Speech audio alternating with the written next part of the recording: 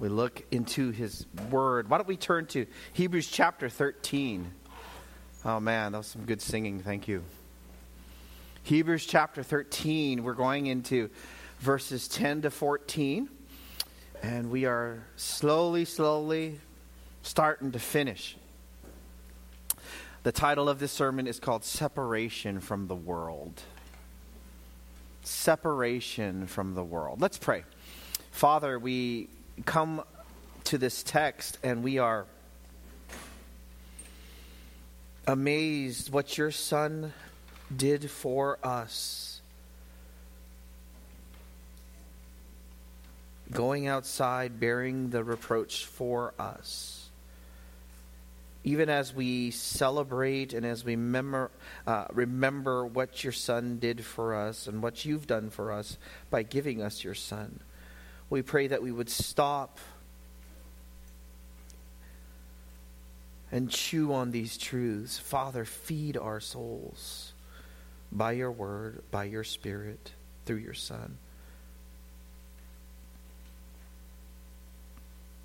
We need to be reminded this morning. We pray, Father, that these truths would convict and teach, edify, God. We pray in Jesus' name. Amen. Separation from the world. We were in a home fellowship group, and Manny was teaching in Romans chapter 12. One little verse, and it took up all the time. It was so edifying. The verse was Romans chapter 12, verse 14. And the verse says, "Bless those who persecute you. Bless and do not curse." Because in our natural state of sinfulness, we would want to curse if someone persecutes us. And we started to share when we started to share some stories. And when we got saved, and there had to be a break. There's this moment in time when you know that there must be this break. This break from the pervasive attitude of Christlessness in the world.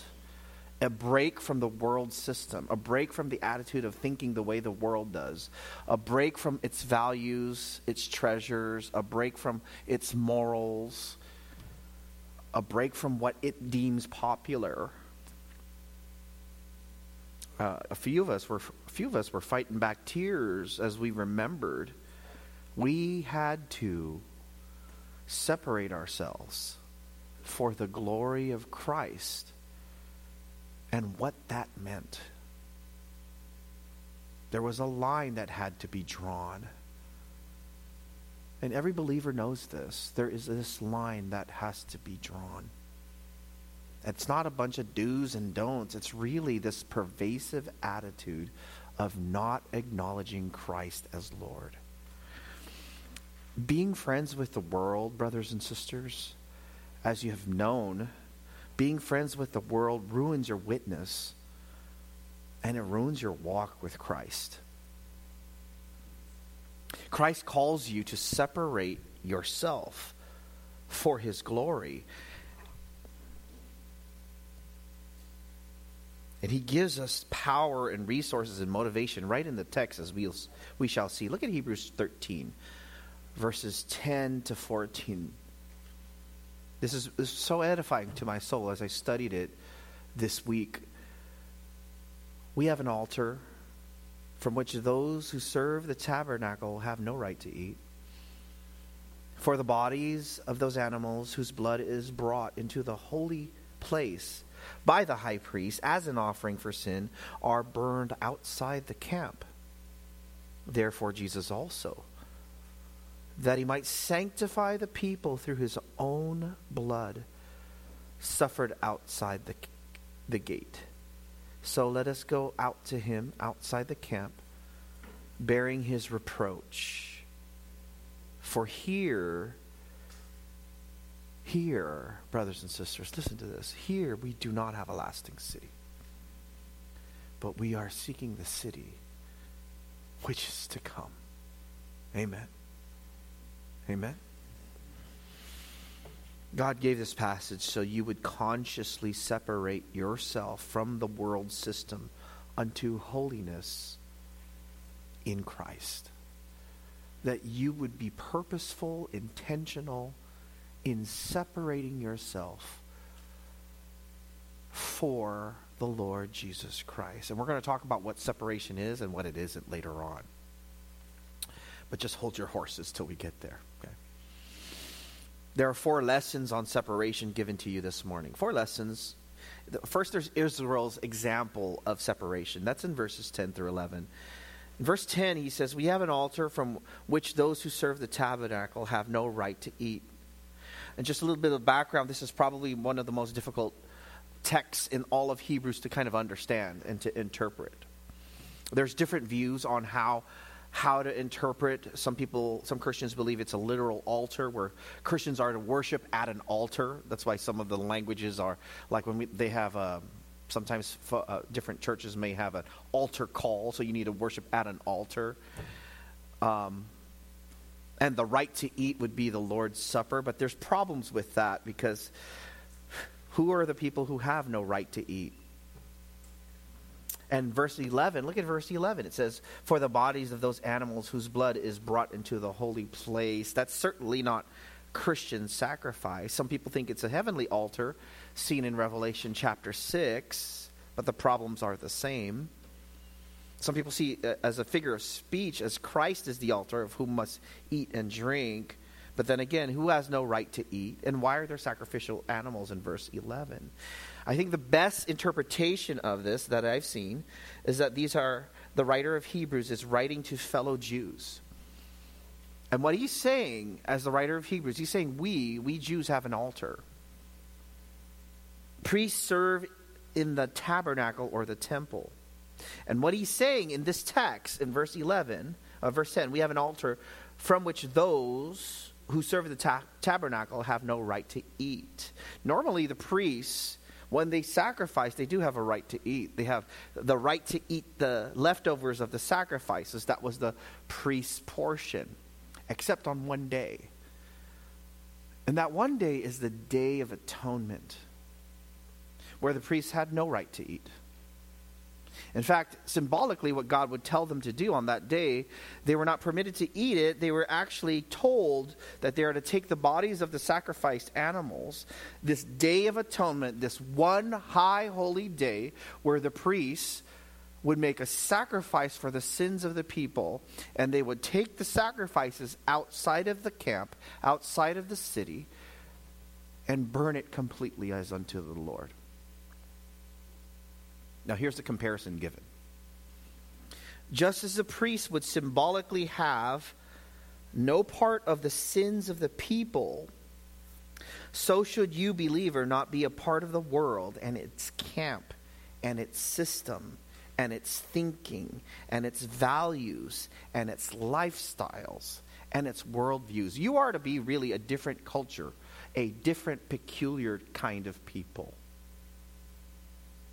We are to be actually sore thumbs in this society, sticking out. Do you know what I mean?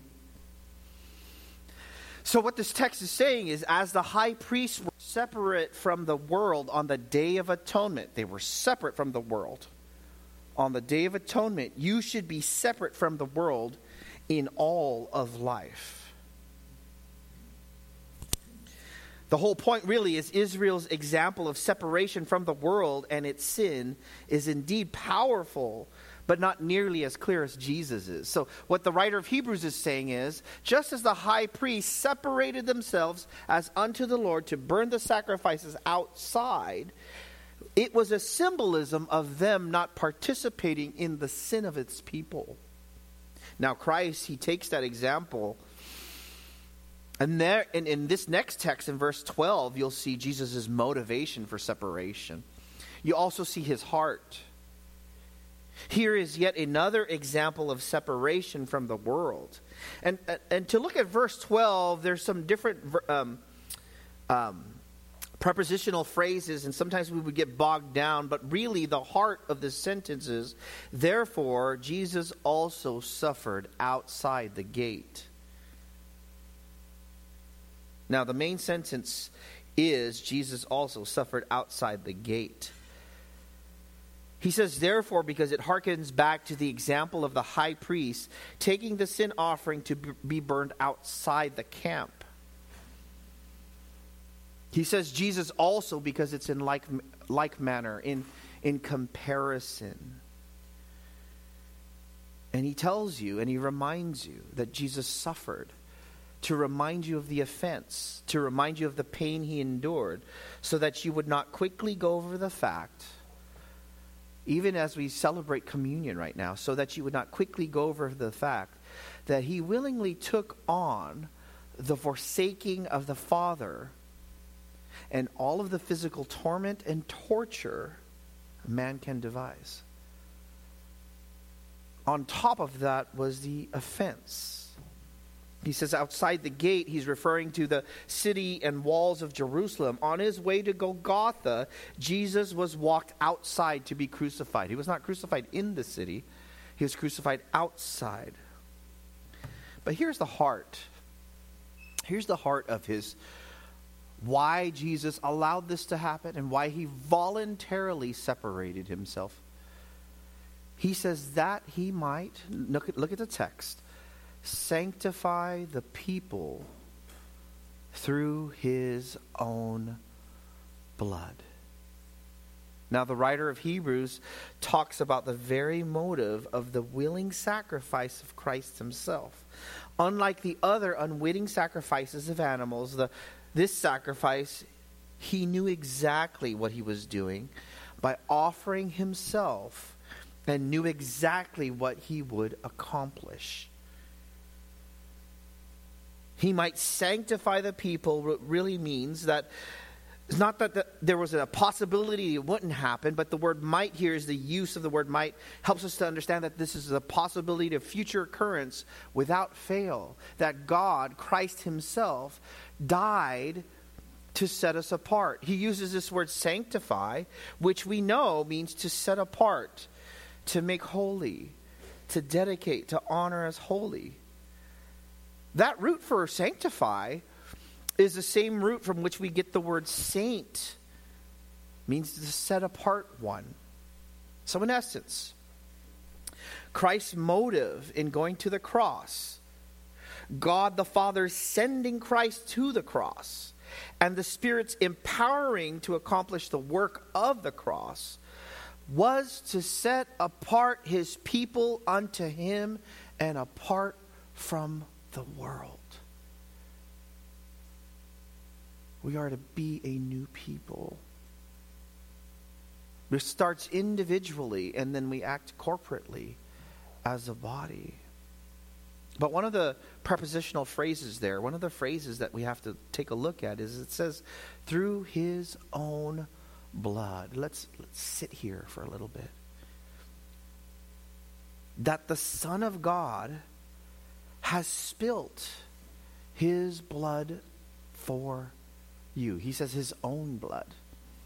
Christ didn't act as priest and slay something else. He allowed himself to be slain. And this is the gospel, the story that has always been the same since the beginning. That God created us to glorify him, not because he needed it, but because he is worthy of it. Mankind has rejected him in sin, and we have all, since the garden, have displayed our love for sin rather than God. We do not love God with all our hearts.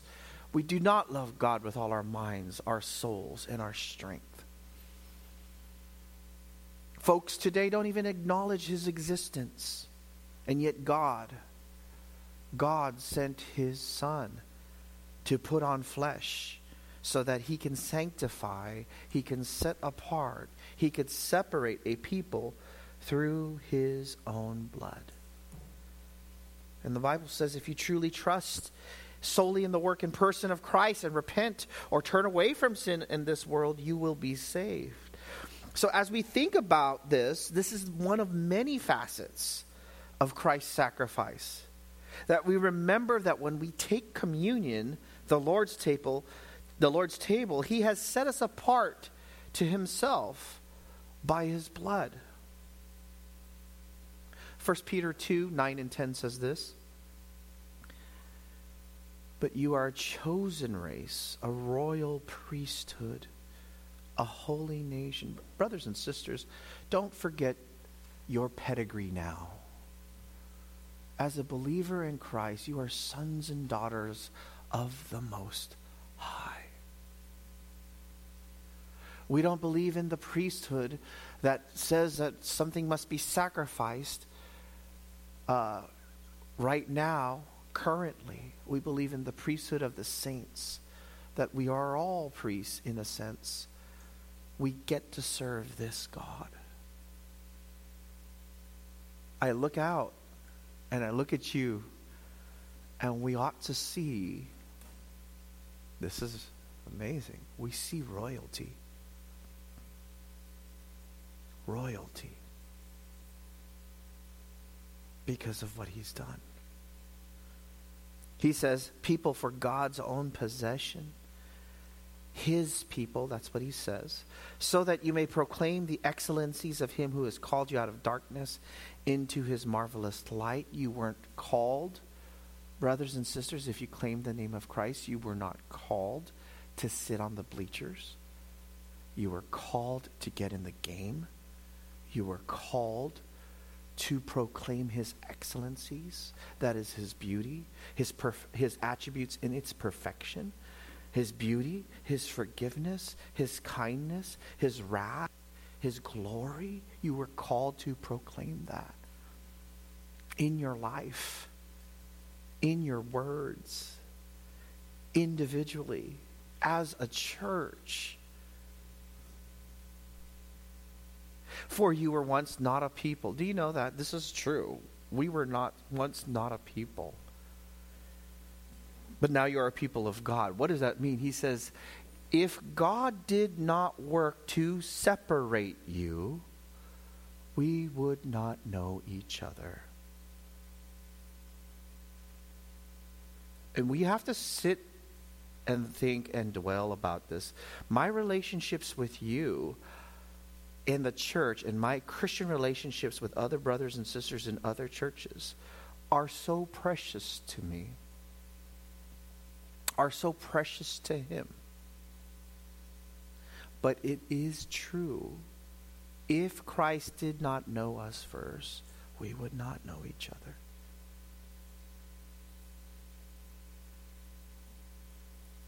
Just think about that. I just think about the gaping hole in my life that would leave. All of the trials and all of the joys we have shared together. All of the times worshiping our Lord and the sweet fellowship that we have. He says he has made us a people. Isn't that wonderful? Now he says, you have not received mercy, but now you have received mercy. So there's these two pictures of separation, and we have to get that background. And in summation, let me just recap. Just as the high priests separated themselves from the sins of the people, so should you. Just as the Lord separated himself and was crucified outside of the walls of the city of Jerusalem as they mocked and jeered his execution, so are you to be separate from the sins of the people of the city. We're not to be counted with them. Thirdly, now the writer of Hebrews talks about your call to separation. Look at verse 13. Your call to separation. Now the writer of Hebrews, being lofty in theology, absolutely lofty, is immensely practical. Don't ever believe someone who says, well, I don't think theology is not practical. Hogwash. Theology is immensely practical. It affects every way, every facet of how you should live. He gets straight to the point of how you should live. Look at verse 13. So, some of your Bibles say, hence. I think I'm going to start using the word hence. Hence, so, let us go out to him outside the camp, bearing his reproach. His amazing application, the writer of Hebrews says. Just as the high priest separated themselves from the sin, just as Christ separated himself from the city, so you too separate yourself from this worldly system of sin.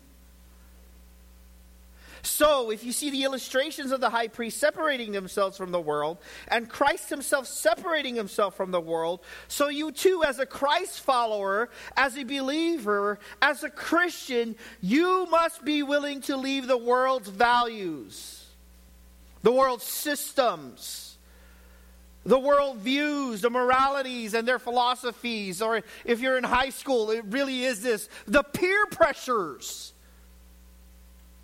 of this life, of what your friends value, of what your coworkers value. He says, hence, so let us go out to him outside the camp. Word there for camp is really barracks. Go outside the barracks. And in their mind, as they're thinking outside of the camp, the language is purposely used so that the reader would immediately think of Exodus chapter 33, verse 7. If you recall, Israel rebelled by worshiping a golden calf in the wilderness. They were in sin, and you could say that was worldly.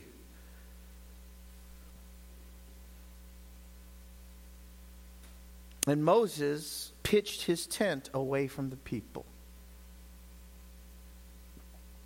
He pitched it, the text says, a good distance from the camp, and he called it the tent of meeting.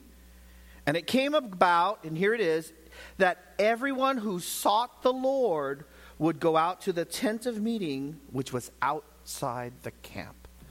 And that's all that these metaphors are used for. In verse 9 of Exodus 33, it says, as Moses went inside his tent, a pillar of cloud would descend and stand at the entrance of the tent, and the Lord would speak with Moses.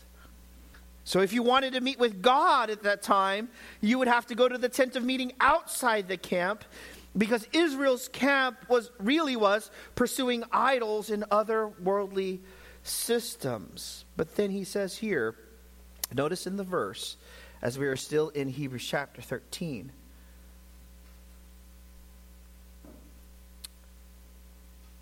verse 12, therefore,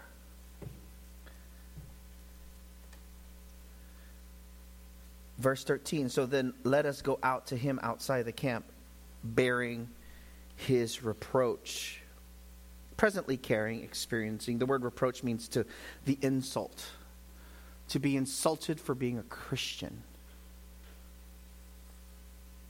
And you have to sit and pause and really measure your own heart, brothers and sisters. If it is true, and here's his argument, what Hebrews says. If it is true that Christ did this for us, if it is true that he modeled it for us, and if it is true that his blood was efficacious for our salvation, then you, sitting here, should be willing to bear the reproach of being a Christian. And this is saying that you should not be a private Christian. Only. Let me say that. A private Christian only. You should be a private Christian, but you need to be a public Christian as well. This is where I stand. Now here's your question. If you're not willing to bear that reproach, you've got to ask yourself why. Why am I not? How could I not? How could I not? If he did it for me with his own blood. That's the argument of what Hebrews is saying. So now, notice this word reproach, it's amazing. If you recall in Hebrews chapter 11, verse 26, you remember when we were talking about all of the saints who have gone before us. The same word is used. Go to Hebrews chapter 11. It's not far. So let's go there. Hebrews chapter 11 and verse 26, he says, this is about Moses, remember?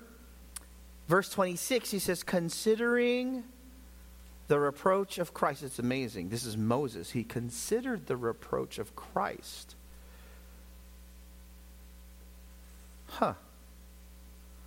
What do I read into this? Well, how do I see this?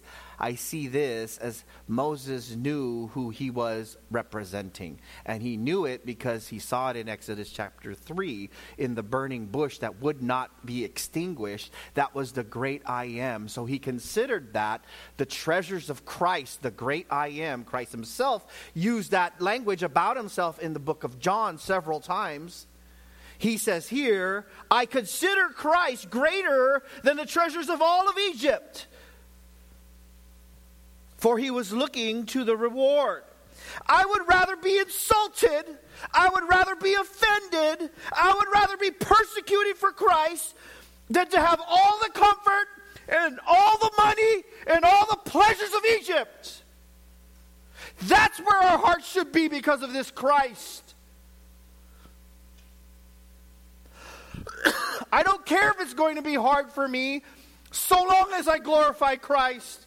I don't care if they're going to look at me this way, so long as I glorify Christ. I don't care what they're going to say about me. I don't care if I get passed up of my promotion, so long as Christ is glorified. Now, the Bible has much to say about separation. And what it is not. Let me tell you what it's not, okay? Separation is not never having contact with the world. Okay? That's not what separation is. Sometimes folks believe that. We had a whole time in the dark ages of monasticism, of people thinking they could remove themselves from sin indefinitely, yet through thick walls of a mission. But when they were in their own rooms, they would discover that the sin has come with them, for they brought their own hearts. If we were to not have contact with the world, and we were to all buy RVs and live in some mountains in Montana together, right? As a church, doesn't sound half bad, right? But if we were to do that, you know what? There would be no hospitality, would there? There'd be no evangelism. Evangelism would die. The mission of the church would die. Correct? That's right. Monasticism doesn't work in the sanctification of people. It's not being separate from others is not this holier than thou attitude that says I'm better than you, I'm holier than you. Oh, I am a Christian. A Christian. This is a Christian family. No, that's not what it means. And speaking of church discipline, Paul says in 1 Corinthians 5, 9-10, you could write this down. He says, I wrote to you in my letter not to associate with immoral people. I did not mean with the immoral people of this world, or with the covetous and swindlers, or with idolaters, for then you would have to go out of the world. So what Paul says is, when I say separate yourselves, I'm not saying physically separate yourselves completely and never talk to any person who doesn't know Christ, because if you were supposed to do that, you'd have to leave the whole planet.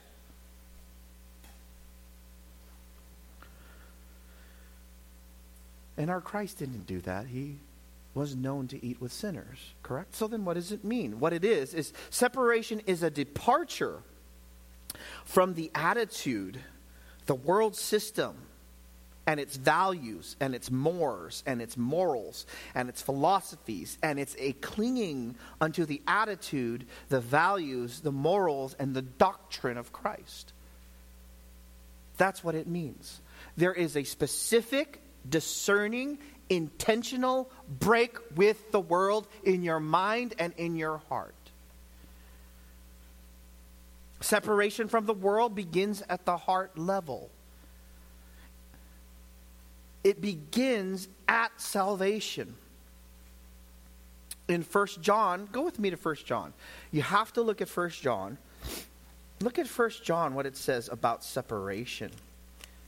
in 1 John chapter 2, he says it begins at the heart. 1 John chapter 2 and verses 15 to 17, he says at the very heart level, at the very mind level, he says, verse 15, do not love the world. This is the command. So if you're enamored with the world and you're enamored with some hobby or some sport or you're enamored with what you're doing, your job, or even your family, brothers and sisters, if your family comes before God, it is worldly. He says, do not love the world nor the things in the world. And then he gives a diagnostic for people's hearts. If anyone loves the world, that is, sacrifices for the world, gives everything for the world, the love of the Father is not in him.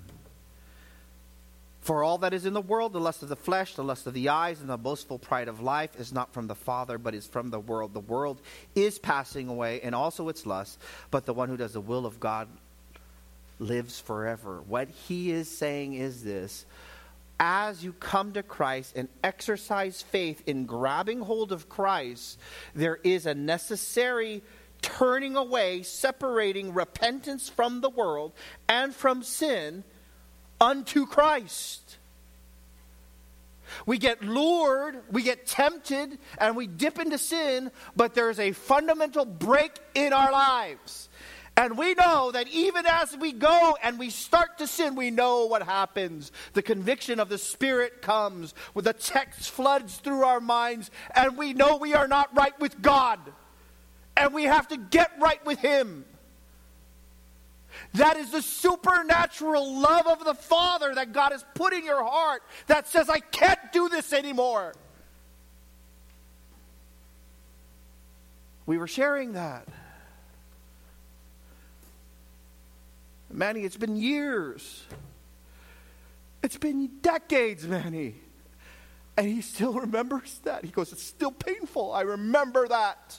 I had to say bye to my friends who didn't want Christ. We remember.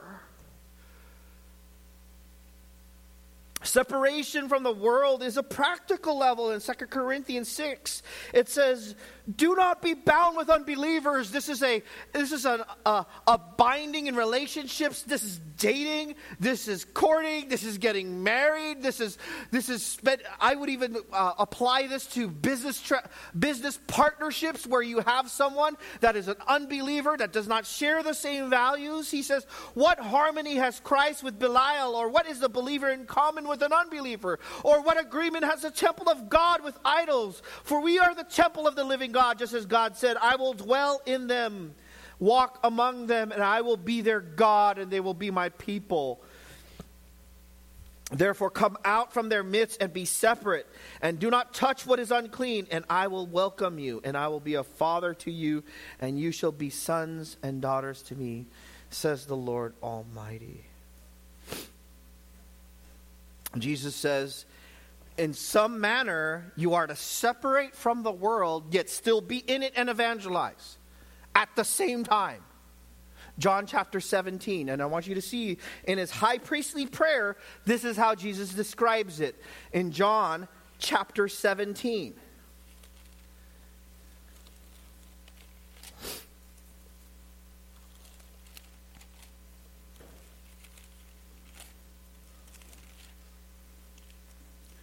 In John 17 and verses 15 to 19, notice he says this, I do not ask you, Jesus praying to the Father, I do not ask you to take them out of the world. Wow. I wish he did. Do you ever sit and watch the news and say, I wish he did?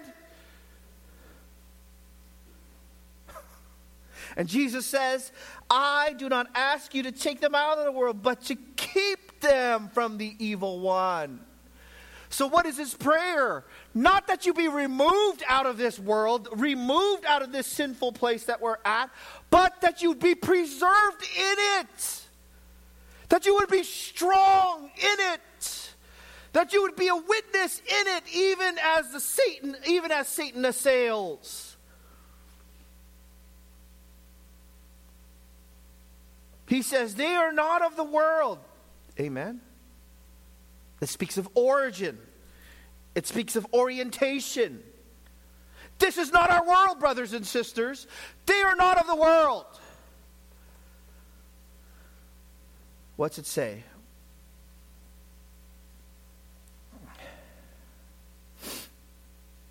They are not of the world, even as I am not of the world. And then he says, this is how, brothers and sisters, this is how we are to combat. He says, sanctify them in the truth. Your word is truth. It is through scriptures, brothers and sisters. We are to be preserved. We are to take offense. We are to go forward with the word of God. Amen? Verse 18, as you sent me into the world, notice he's comparing. Just as the Father sent Christ into the world, he says, I have also sent them into the world. For their sakes I sanctify myself, that they themselves may also be sanctified in truth. Brothers and sisters, as God gave Christ the mission of saving sinners, he gives this mission to you to be a light, to be a shining example, to point them to the Lord Jesus Christ in the world. So if you're wondering why is it so hard, and if you're wondering why I wish we just weren't here, I want some spiritual greener grass, I don't like it. Oh, brothers and sisters, he says, I prayed that you wouldn't be removed. For his glory. They have my word. They have the Spirit. They can do this by the grace of God. You can be a witness on your campus and in your sports clubs and in your work. You can be a witness. Amen? And be separate at the same time. Yeah? Amen.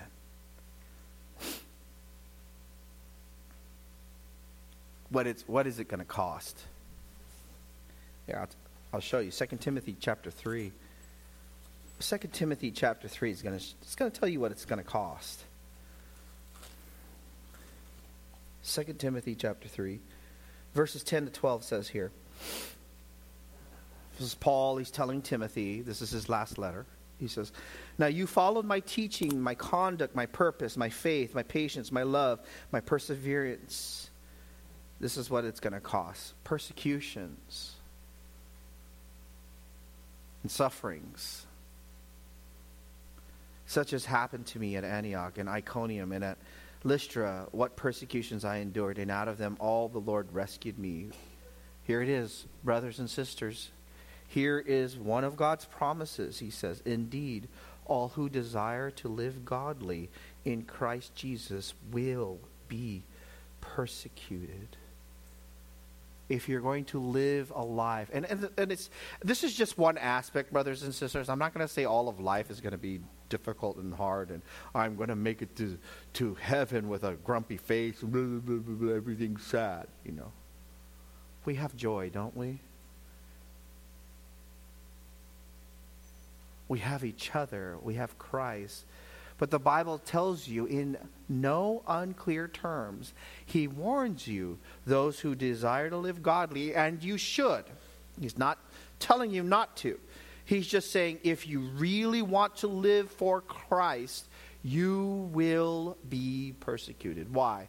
Because if you live it in secret, you won't. People don't mind if you say you're a Christian, but you don't really live it blatantly, live it out in the open. They don't really mind. But what the Bible says is there's no such thing as that kind of a Christian. If you want to live godly, you will be persecuted. Maybe not now. Maybe right now you have a great Bible study on campus or something, like what's happening in Coastal.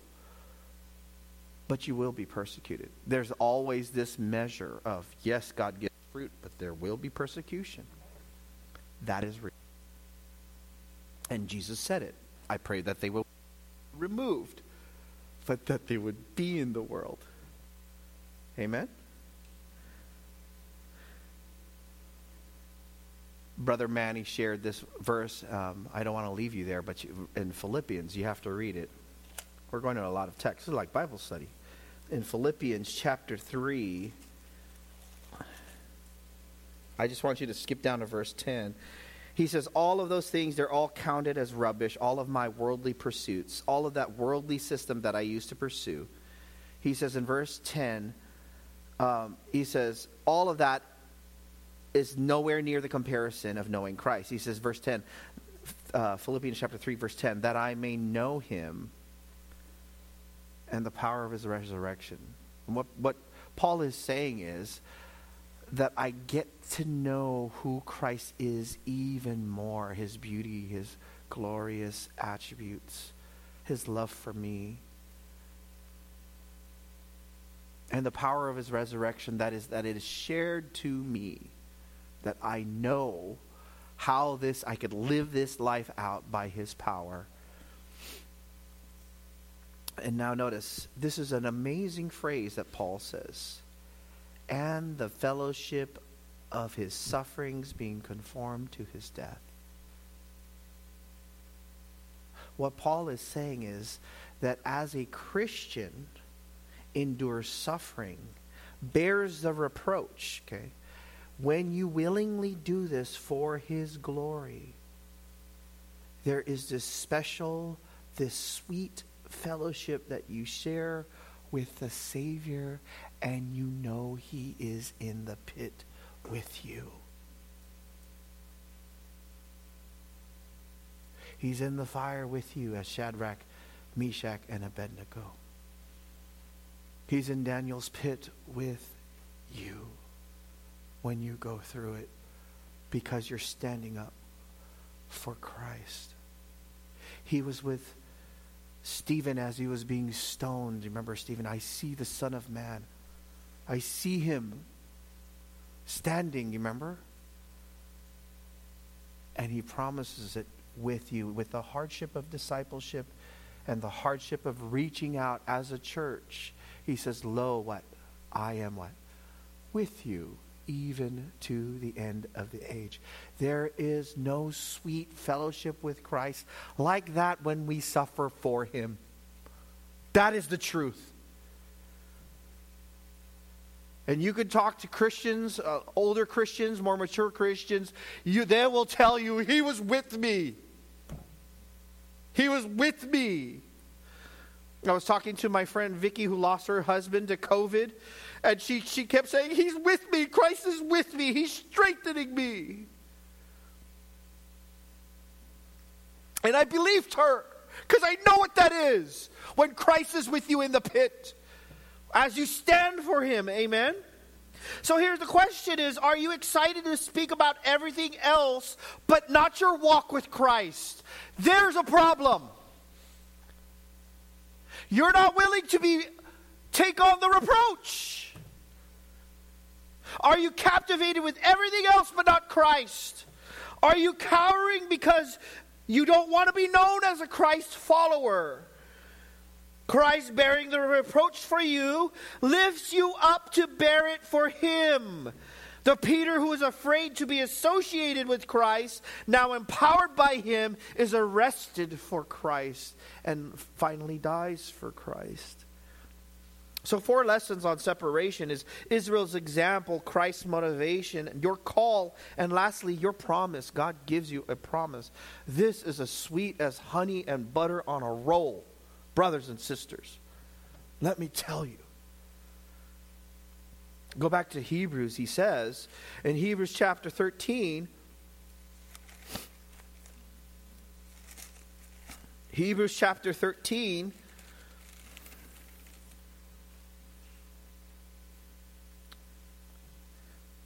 Verse 13, so let us go out to him outside the camp, bearing his reproach. He tells us, if that's true of Christ, and that was true of Israel, so should you. And then he says in verse 14, for here we do not have a lasting city, but we are seeking the city which is to come. Over and above, Christ blesses his people with a lasting city where he reigns uncontested.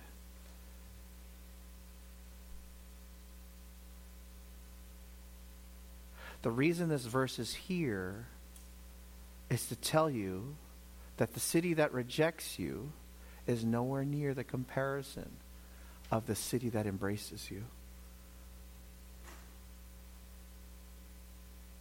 Notice he says, for here we do not have a lasting city. Christians know this. Christians know this. Maybe you've not been convinced of this. Let me tell you. Here we do not have a lasting city. If you keep trying to find heaven on earth, you're not going to find it as a Christian. Everything is passing away. Do you understand? The things you think are going to stay are changing. The folks you think are always going to be there, you're going to have to say goodbye to. Hasn't this last 2 years told us this? We thought America was just going to keep going on. It has been all the time. And it's completely different now. A divided country now. People fighting over everything. We don't have a lasting city here. Are you putting all your stock and all of your faith and all of your trust in these cities and how you live your life here? Let me tell you, you don't have a lasting city. It's going away. As my pastor used to say, it's all going to burn, right? It is. But we are seeking the city which is to come. That's reminiscent of the language of Hebrews 11:9. Remember, when Abraham, by faith, he lived as an alien in the land of promise, as in a foreign land, dwelling in tents with Isaac and Jacob, fellow heirs of the same promise. For he was looking for the city which has foundations, whose architect and builder is God. I don't think we think as Christians, I don't think we think as eschatological as we ought to be. Now you're going to say, what is that, right? Eschatology is the study of last things. We need to think more eschatology. Eschatological. And that's what the writer of Hebrews is telling you, to think that way. Because when you think that way, then the things of this earth and the sufferings and the persecution and the reproach that you bear are very little in comparison to the perspective of eternity and the city where you're going. You do not belong here. Are you only making plans for this life? Are you only serving the things of this life? And you're only taking care of the things of this life? You ought to take care of these things. You ought to be faithful stewards. But if this is the only place where you're preparing and teaching your kids to prepare only for this life, I know how to do this. I know how to go to college. I know how to get a job. I know how to sign up for my 401k. I know to have a retirement. But you don't have them ready for the city whose builder and architect is God. You have failed. You don't belong here if you're a Christian. In your heart, you have to leave the city of the world. You do not belong here. Christian, your heart was made for more joys that can only be filled with Christ. You think this is joyful in this life? Your heart has been made and expanded and regenerated for more joys in heaven that can ever be explained. You have the heavenly passport of Christ, of which you can go in. You've been reviled. You've been kicked out. You've been mocked. No matter.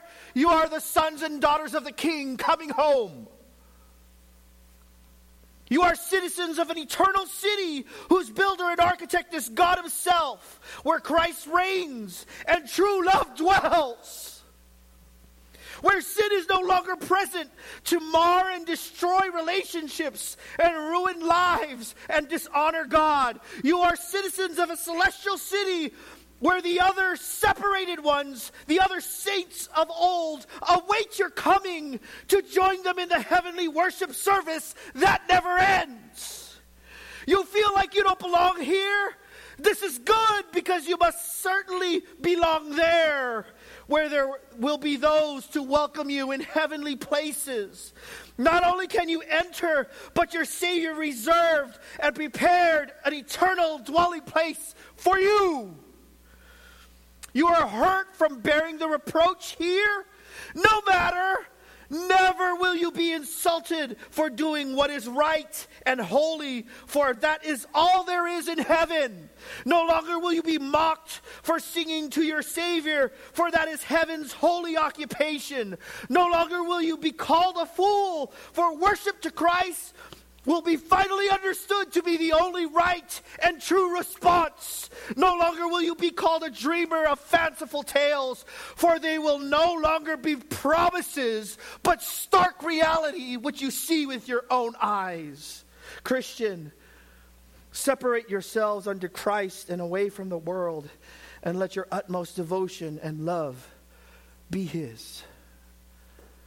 Let's pray. Father, oh, we long for that celestial city where you reign uncontested forever and ever. That's where we long to be. Lord, if we have not separated ourselves and our hearts and our minds as we ought, we pray you would help us with that. We desire to glorify you. Help us to be that peculiar, that special people.